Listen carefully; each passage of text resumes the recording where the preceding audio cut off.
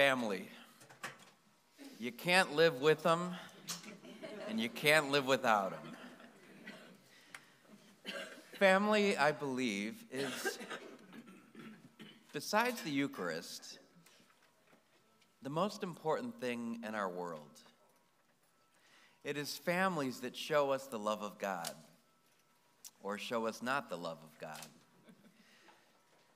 We are celebrating this feast of the Holy Family, where we are given this wonderful image of what it means to be a holy family, of Mary and Joseph and Jesus.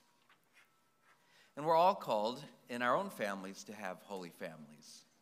And we're given these beautiful passages today that help us to realize what that means to be holy.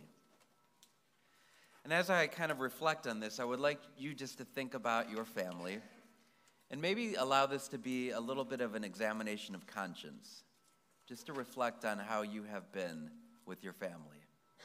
Have you been loving with them and patient with them? So the first reading we hear from Sirach, this idea of taking care of a mother and a father. We know that in our age especially, it's become more and more difficult, especially as we have parents that are living older, and sometimes parents in nursing homes or homebound. And for myself, I've become more aware of the pain of watching parents grow old. The final phrase of the first reading says, "My son, take care of your father when he is old. Grieve him not as long as he shall live." And so it's a reminder to us that we are supposed to do everything that we can to take care of our parents.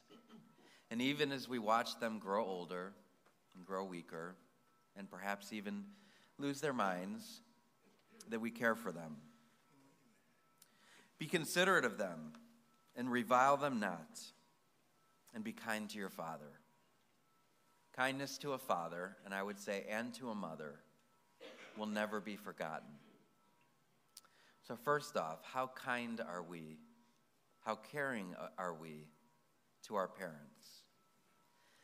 It's interesting because the roles kind of change as you get older. You become, in some ways, a parent. A parent to your parents. You care for them. And then we hear in the second reading a wonderful recipe for, again, what it means to be a holy family. And we hear from St. Paul in the letter to Colossians. He says, "Put on as God's holy ones, beloved, heartfelt compassion." And it's interesting because he says, put it on. And by that, I kind of take it to mean it's not always natural to us. It's something that we have to choose. It's something that we have to put on, this garment of heartfelt compassion. So think of your family members. Have you been heartfelt and compassionate to them? Compassion means to suffer with. Are you willing to suffer with and for your family? It means to show affection, to show pity, to show mercy. So to be kind and gentle with them and to treat them with that heartfelt compassion, to love them from the heart. The next phrase that he uses is kindness. Are we kind to our family? I think a lot of times, especially with little kids, you know how they fight with their brothers and sisters a lot. I tell the kids usually when they come to confession, I say, try to be kind to your brother and sister because you may not like them now, but I promise you, when you grow old, you're going to love them. They're going to be your best friends. So don't do too much damage. Be kind to your brothers and sisters. And hopefully when we grow older, we become friends to each other. We become closer than we ever have, and we appreciate each other once you have a little bit of distance. But maybe there is some difficult time being kind to each other. And so are you kind to your brothers and sisters? Are you good to them? Do you act with love and benevolence? Are all your interactions with them upright and good and truthful? Is there humility? Are we willing to be humble and not proud with our brothers and sisters? Without arrogance, and it means without being mean-spirited. So is there any mean-spiritedness in our hearts for our family members? If there is mean-spiritedness that we have, that's not of God, and that's something that has to go. Our spirits need to be gentle and loving. Then he says, act in all humility. So humility means to be lowly, to place them before ourselves. It means to be courteous, to be mild. And are we like that with our siblings and our family, our parents, our children? Are we humble with them? Or are we proud and arrogant, thinking we always know what's right? Perhaps maybe, just maybe, we're not always right. Then gentleness. Are we gentle with each other? There was a wise priest in my life who I went to for confession early on in the seminary, and one of my favorite lines of his was, after I'd get all my sins out, and mostly they're self-accusing sins, he would say, be gentle with yourself. Don't be so rough on yourself. And be gentle with each other. Don't be rough on each other. And then this tough word, the toughest word that we probably have with our families, be patient. How patient are we with our families? Parents, how patient are you with your kids? Children, how patient are you with your parents? Brothers and sisters, how patient are we with each other? Patience does mean to suffer. So are we willing to hang in there with each other, to endure any wrong or any forbearance? And then he says, finally, to bear with one another. And bearing means to hold on to each other, to never let each other go, to endure, and to be strong in your love. And this is the one that we all need. Forgiving one another if one has a grievance. So a grievance is when you have every right to be angry, when there's cause for your grievance, when there is a ground for you to complain or blame, we are called to forgive. So even if we have all the right reasons to be upset, we are called to forgive. So think about that for a moment. Is there anyone in your family right now that you need to forgive? Life is short and precious.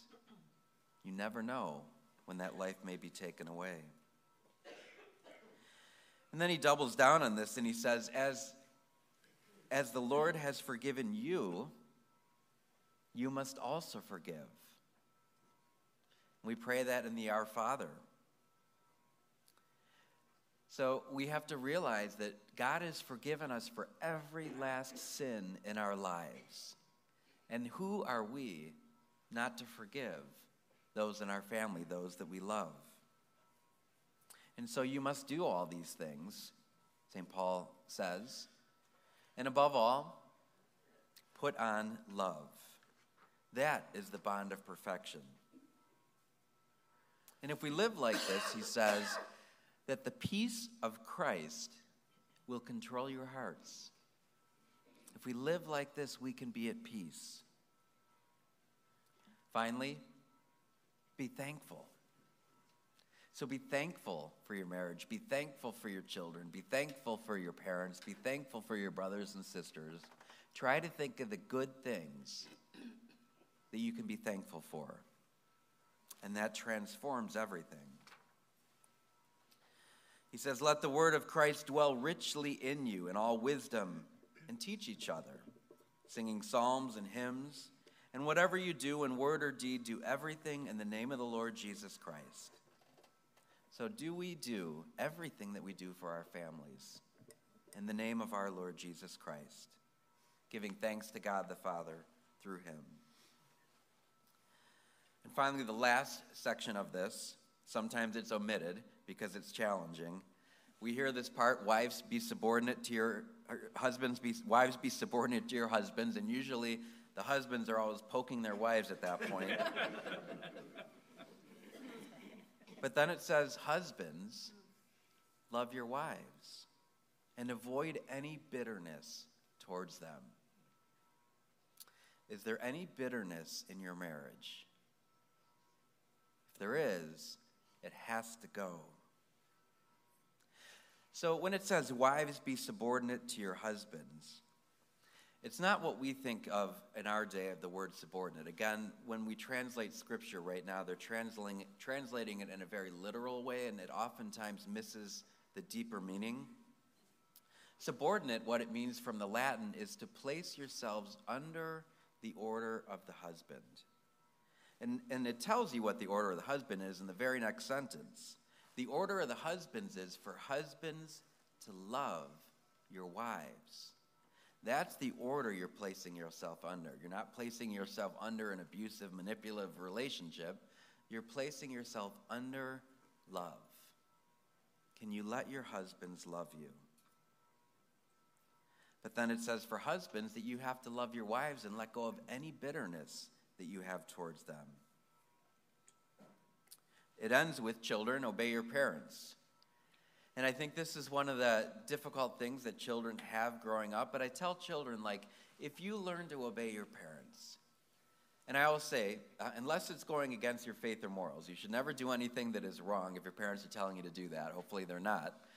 But if you learn to obey your parents and you do it right away, say they ask you to do something and you just do it right away immediately, first of all, it's much more peaceful in the house. There's no arguing and there's no exhausting. You just do it and it's over with. But secondly, it's going to help you to be saints. Because if over and over and over in your life you've learned to obey your parents and to do it immediately, then we're much more likely when God asks us to do something to do it immediately. And if we do what God wants us to do, we will become saints. And everything is reciprocal here, so it says, fathers, don't provoke your children. So each of these relationships are saying, be loving towards each other. Don't provoke your children that they may become discouraged. So having reflected on these readings, what arises in your heart? How has the love been between your family? Have your marriages been loving and tender and patient and kind? Has your parenting been good and not provoking to your children? Children, have you obeyed your parents? Do you love your brothers and sisters? And as our parents grow older, do we care patiently and gently with them? Now, chances are, through this whole litany, there's probably a part in each and every one of our lives, in each and every one of our hearts, that we know we haven't been living. We're so blessed to have this model of the Holy Family. And if you've been hurt by your family in some way or disappointed by your parents, I want you to know that the Holy Family is your family. You have Mary, this mother who loves you so much. You have Joseph, this saint of a father who loves you so much. You have Jesus, who wants to be your brother, who wants to actually be one with you in the Eucharist. He wants to bring you into this holy family so that you can know this love. And out of this love, we can help our families to be holy, and we can have our families be the loving families that God intends.